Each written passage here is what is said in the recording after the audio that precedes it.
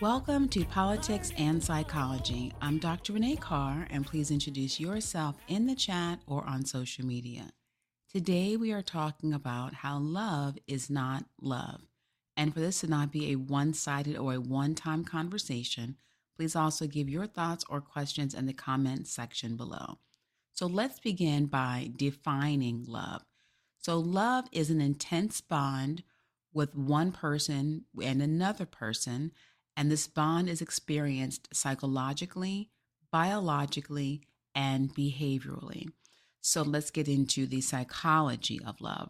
When we look at the theoretical and scientific study of love from the past 60 years and across cultures, so this is a cross cultural analysis, then we consistently see where there are three dimensions of love. And those are one, intimacy, two, compassion, and three, commitment. So, intimacy sounds like what it is. It's the physical affection and sexuality of the love relationship, as well as the sharing of personal, intimate feelings, fears, and behaviors. This is what makes you feel closer to the other person because they know about you, your secrets, your fears, etc. Compassion is the level of care, concern, and protection for your loved one.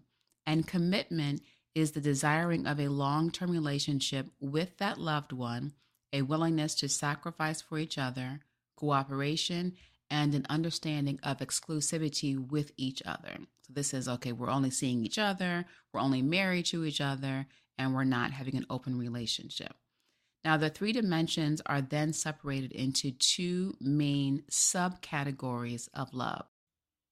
With category one, meaning your attitudes toward your partner, and category two, your attitudes toward your relationship. And so when you look at the attitudes toward the partner, it's how much does that relationship or the individuals within that relationship exhibit compassion and affection, and then attitudes toward the relationship, how much do they exhibit closeness and commitment. So when we look at the biological components, we see that love is not just an emotion or a group of behaviors, it's also biological. And this is because there are consistently two primary hormones that humans experience when they are also in love. Vasopressin is the hormone that strongly influences the vigilance or how much a person is paying attention, and also that person's behaviors that they exhibit to either guard the person that they love or guard their territory. It's what triggers the desire to protect the other person. The other hormone, oxytocin, creates the emotional bond between the two person. And this is what's released in huge amounts during childbirth, and it helps the mother to bond with her child. It also causes and continues to be released through breastfeeding. But do understand that although vasopressin is the hormone often associated or labeled as a male hormone and oxytocin as a female hormone, that this is not true because these hormones, both adult males and adult females, have them. The only gender difference is that men are more sensitive to the vasopressin hormone in their bodies, and females are more sensitive to the oxytocin inside their bodies. But both genders do need and use both of these hormones. For example, look at oxytocin. So oxytocin is responsible for the milk ejecting from the postpartum mother's breast, and oxytocin is also responsible for ejecting the sperm from the male's penis during orgasm. So it's also, in case you are a mother, but it's not your biological child, we do want to emphasize that whenever a woman adopts a newborn or a young child, her body will also produce this oxytocin in elevated levels to help create this bond emotionally, and the father will as well. So even if you don't have a birthing experience, your body will still produce the oxytocin to then create the bond. Love is also visible in our brain activity, especially when you are in the early stages of love.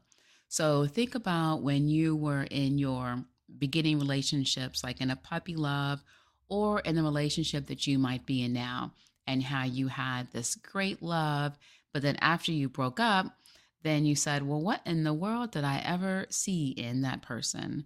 Well, your brain is actually responsible for this. So we have two core brain structures, the amygdala and your frontal cortex. And these two structures are deactivated when you first fall in love. And these brain regions are linked to you having analytical thinking and also making clear judgment that's not based in emotion. So, of course, when you're in love or you have this honeymoon phase, this means that because the amygdala and frontal cortex toward this person, your thoughts that you're having, because they are deactivated, then it means that you are less likely to develop negative thoughts or negative judgments and emotions against your loved one. If you ever have given birth or if you've seen a woman giving birth, there's like a lot of pain and it's very intense and it's so painful that you would think that I'm never going to do this again. But when you have that bond, again, the amygdala and the frontal cortex are deactivated. You also have your oxytocin, which is being kicked in for the bond, so that you're like, next time you're like, oh, well, it was all worth it and it's just great. And so that's why women can keep getting pregnant over and over again, despite it being such a painful experience. Because one, your brain prevents you from actually thinking of anything negative about that person that you gave birth to. But also your body is going to produce a reaction where you are not remembering the pain because your mind is also blocking off those pain memories. So now let's get into the difference biologically between love and what is not love. So there is a biological difference between love and lust and also sex. In lust, the primary hormonal regulators are testosterone and estrogen. And these increases in your hormones are what cause you to have a strong sexual desire toward a specific person or to a specific type of person. So when a sexually active female ovulates, she will have an increased desire to have sex, especially during her time of ovulation. And this is because this is when, during ovulation, her estrogen levels are going to be at her highest. Now, with men, when they have higher testosterone levels, you have, peaks and sometimes lower levels, but this is what determines the aggressiveness in their sex drive. And this is also why when men become older, they have less of a sex drive because their testosterone levels are decreasing. And it also will make it more difficult for them to both obtain and maintain an erection. But whether you are a male or a female, just like with the oxytocin and vasopressin, you are going to still have testosterone levels. And that will determine how more aggressive you are in your regular behavioral lifestyle, but it will also determine your sexual drive. So the higher your testosterone level, whether you're male or female, then the higher your sex drive is going to be. So I hope you are listening to or catching it when I say drive. And the reason why it's called a drive is because it's what strongly influences you toward a particular behavior. And so sex drive is what's driving you toward having sex. And the reason why there is a sex drive is because it's guiding you to be able to obviously have sex to then produce offspring. And then the species can continue. But the sex drive is so strong, and the experience of orgasm, which causes a release of oxytocin, this is obviously the bonding hormone, but that often is what causes people to confuse sex and love.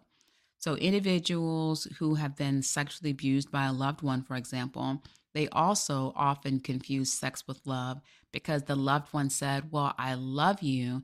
And so because I love you, then it's okay for us to have sex. And because they have this confusion about sex and love, then they become sexually promiscuous as an unhealthy way to obtain love. Now, think about someone who may have a sexual fetish. Now, they also have a strong sex drive toward a particular type of person, a particular group of people, or in having sex or reaching orgasm in a specific manner. And so because they are having a particular sexual pleasurable release through sex, and that's with a particular type of person, then they associate, well, this is the kind of person that I just love, or these are the kind of things that I like to do when I'm in love with someone. But let's look at a milder level, so not sexual abuse and not having a sexual fetish, but just think about your own interest and what you are most attracted to or have the most sexual pleasure from. So on a basic level, think of a man who might be strongly attracted to a female or women with a specific breast size, or a woman who might only find hairy men sexually attractive, or tall men, or a particular look in their eyes, maybe light eyes, as their way that they might find them more sexually attractive. But whatever your sexual preference, when you do have a sexual pleasure response, and then that response elicits an emotional bonding response during the act of intercourse, then what you have is a sensory confusion, meaning that the senses that you're experiencing from your hormonal production are causing an internal psychological confusion so that you misinterpret pleasurable sex with love. So understand that that's how you can have a person pursuing another person so aggressively from a sex drive, wanting to have sex, saying all the right things, and that person probably even feeling as if they really do love that person at that time. But then once they have sex with that person, the drive is no longer there. The bond might have dissipated over a few days or even a few hours, and then they cannot stand that person, or they may ghost them or not want to talk to them again. And that lets us know that other than outliers, which might be attachment issues, just looking biological standpoint, then it might be their sensory confusion of at that time they felt like they were in love, but it was really just a sex drive. But let's understand that sex, again, is not love, and lust is not love. And so neither sex nor love are the same when it comes to biological or physiological or psychological experiences. So what I want us to understand is that when we have messages, laws, or even policies that promote sex but call it love, then this sends conflicting messages. In the case of a non-heterosexual marriage, for example, you will often hear messages saying that, well, love is love, and you can love whoever you want to.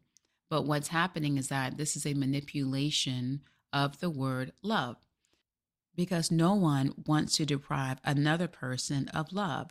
So then you might vote in a particular way or advocate in a way that encourages love and everyone having the right to be loved. And everyone does have the right to be loved. But the foundational truth of the messaging for the laws or policies is based on sexual identity and not of love. And that's where the manipulation comes in. So in essence, it's having like legislation that promotes and protects sexual pleasure and sexual preferences, but not love. So looking at the homosexuality example, because an individual might have a sexual preference for his or her same sex, when there is an argument for a same-sex marriage and the message is love, then it's really not. It's more accurately, it's I want to marry the type of person I enjoy having sexual pleasure with. And if we also examine the core thought patterns and behaviors of homosexual pride, then it's the experience of being proud of your sexual identity and not anything about love. It's based on your sexual preference and your sexual pleasure and nothing about an actual deeper bond connection that goes beyond estrogen or testosterone. Now, I do want to stop and say that just because you are a non-heterosexual person, it in no way means that you are not entitled to love and that you cannot also love a person who is of your same sex and not also love them in a romantic way. But the problem is the foundation of the arguments that you have to support a particular lifestyle for sexuality and using the words love rather than just saying what it actually is, which is I want to be able to have sex with this type of person and I'm using love as a way to then promote my goal for marriage.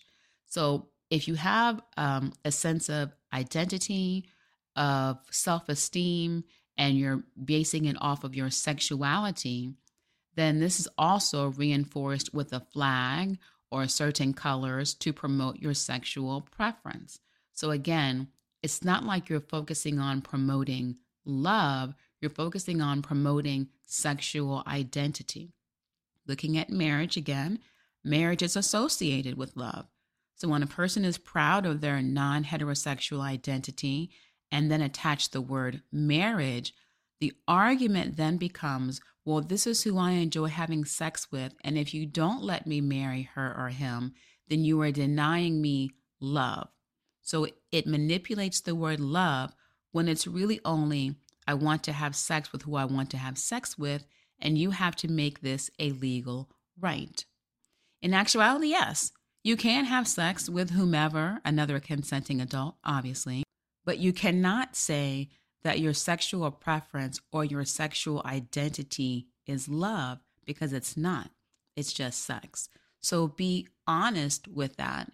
And by using more truth in the messaging or in the persuasive campaigns to try to promote a particular sexuality-based law or policy, if you give truthfulness in that information, then you allow people to make a more informed decision. I do want to reiterate that the goal of this conversation is, again, not to be for or against marriage, but it's to understand how the word love is being used to manipulate others who are hearing the message and to also gain your sympathy. But by doing this, we're receiving a conflicting, or we're sending a conflicting message. By mislabeling sex as love to manipulate legislation, this deliberately confuses an individual person or even our society by playing on people's emotions and trying to gain support. But that manipulation is making them feel guilty over the using of words to elicit a particular emotional response within you. By deliberately replacing the words sexual preference with love, it plays on our own desires to be loved and not wanting anyone to prevent you from having it. So this will then increase your likelihood of supporting others who want you to vote for laws that use the word love on the campaign trails, but in actuality, when these love campaigns are made into law or policy, it really only protects sexual pleasure. And by understanding that calling sex love is indeed not love, we can also protect children from pedophiles who call themselves child lovers. So they're saying that they're loving children, but in actuality, they're raping them and not loving them. So we would have to then make way, and we would set precedents by basing laws or policies off of sexual preference. If we say it's really love, you are then creating an opportunity to be exploited by saying, well, then every sexual preference type is because they love the other person, and therefore we should also advocate for this type of love. But by saying it's actually sexual preference or sexual pleasure, you more clearly and accurately explain what your goal is. We can also help others by not calling sex love. We can help them achieve a healthier self-esteem and healthy relationship choices, because some people do confuse sex with love. Imagine a person who has low self-esteem and their only way is to use their body to give someone else sexual pleasure, and they confuse that as love. But if we're promoting love is love, and we're using these messages for you should be with whoever you want to be with sexually because you love them, then that's really hurting the individuals or the group of individuals who are confused, who may not be at their highest for self-esteem or their understanding of their bodies, and can trap them in a lifestyle or a belief system that, well, love is love and my sexual identity is whatever that it may be, and therefore I have to maintain or continue in this sexuality choice because now I feel as if that's my only way of being loved. I feel like this does a great disservice to all persons involved, both the heterosexual and the non-heterosexual individuals. And by blatantly calling sex or sexual pleasure, and not trying to add in the word love, then we can also help protect the non-heterosexual individuals from being exploited or even misled to believe that society does not love them and that society does not want them to have love. Imagine you're already going through a lot. You're already trying to grapple with, this is not what I enjoy sex with, or I'm choosing a sexual lifestyle because I might have had my own traumas, or because of my body confidence, or because I might have hormonal imbalances. And so now you're telling me that I can't have love because of that? We don't want anyone to believe that. That can cause suicide and depression, and also an unhealthy lifestyle choice, because you feel as if, well, I have nothing else to lose because I'm not lovable and I'm not worthy of love. So take out the word love completely when you're focusing on legislation. Insert the accurate description of sexual pleasure or sexual preference, and you can free up many individuals who are both experiencing it or trying to understand it, and let them make their own decisions from a place that's based off of truth and not manipulation. And we can do this and helping everyone understand that by not mixing sex with love, we could encourage others to have a very healthy relationship and a healthy understanding that sex is not love and that love is not sex. And it also can help us to help others develop a healthy relationship choices and a positive self-esteem that is not based on sexual identity, but on their other great aspects and their high level of value that they can truly give to another person. And let us also remember that everyone is entitled to love and to be loved truly and in a healthy manner. But let's not use manipulative words to influence voters or the general public to believe something that is a lie. And I thank you for listening. And that does end our conversation today. And I really am grateful to everyone who's listening. I think I saw it was over 30,000 downloads since December. So I'm very grateful. And please help get the message out of truth, of science, and love. And speaking of that, please also remember to continue this conversation using science and love.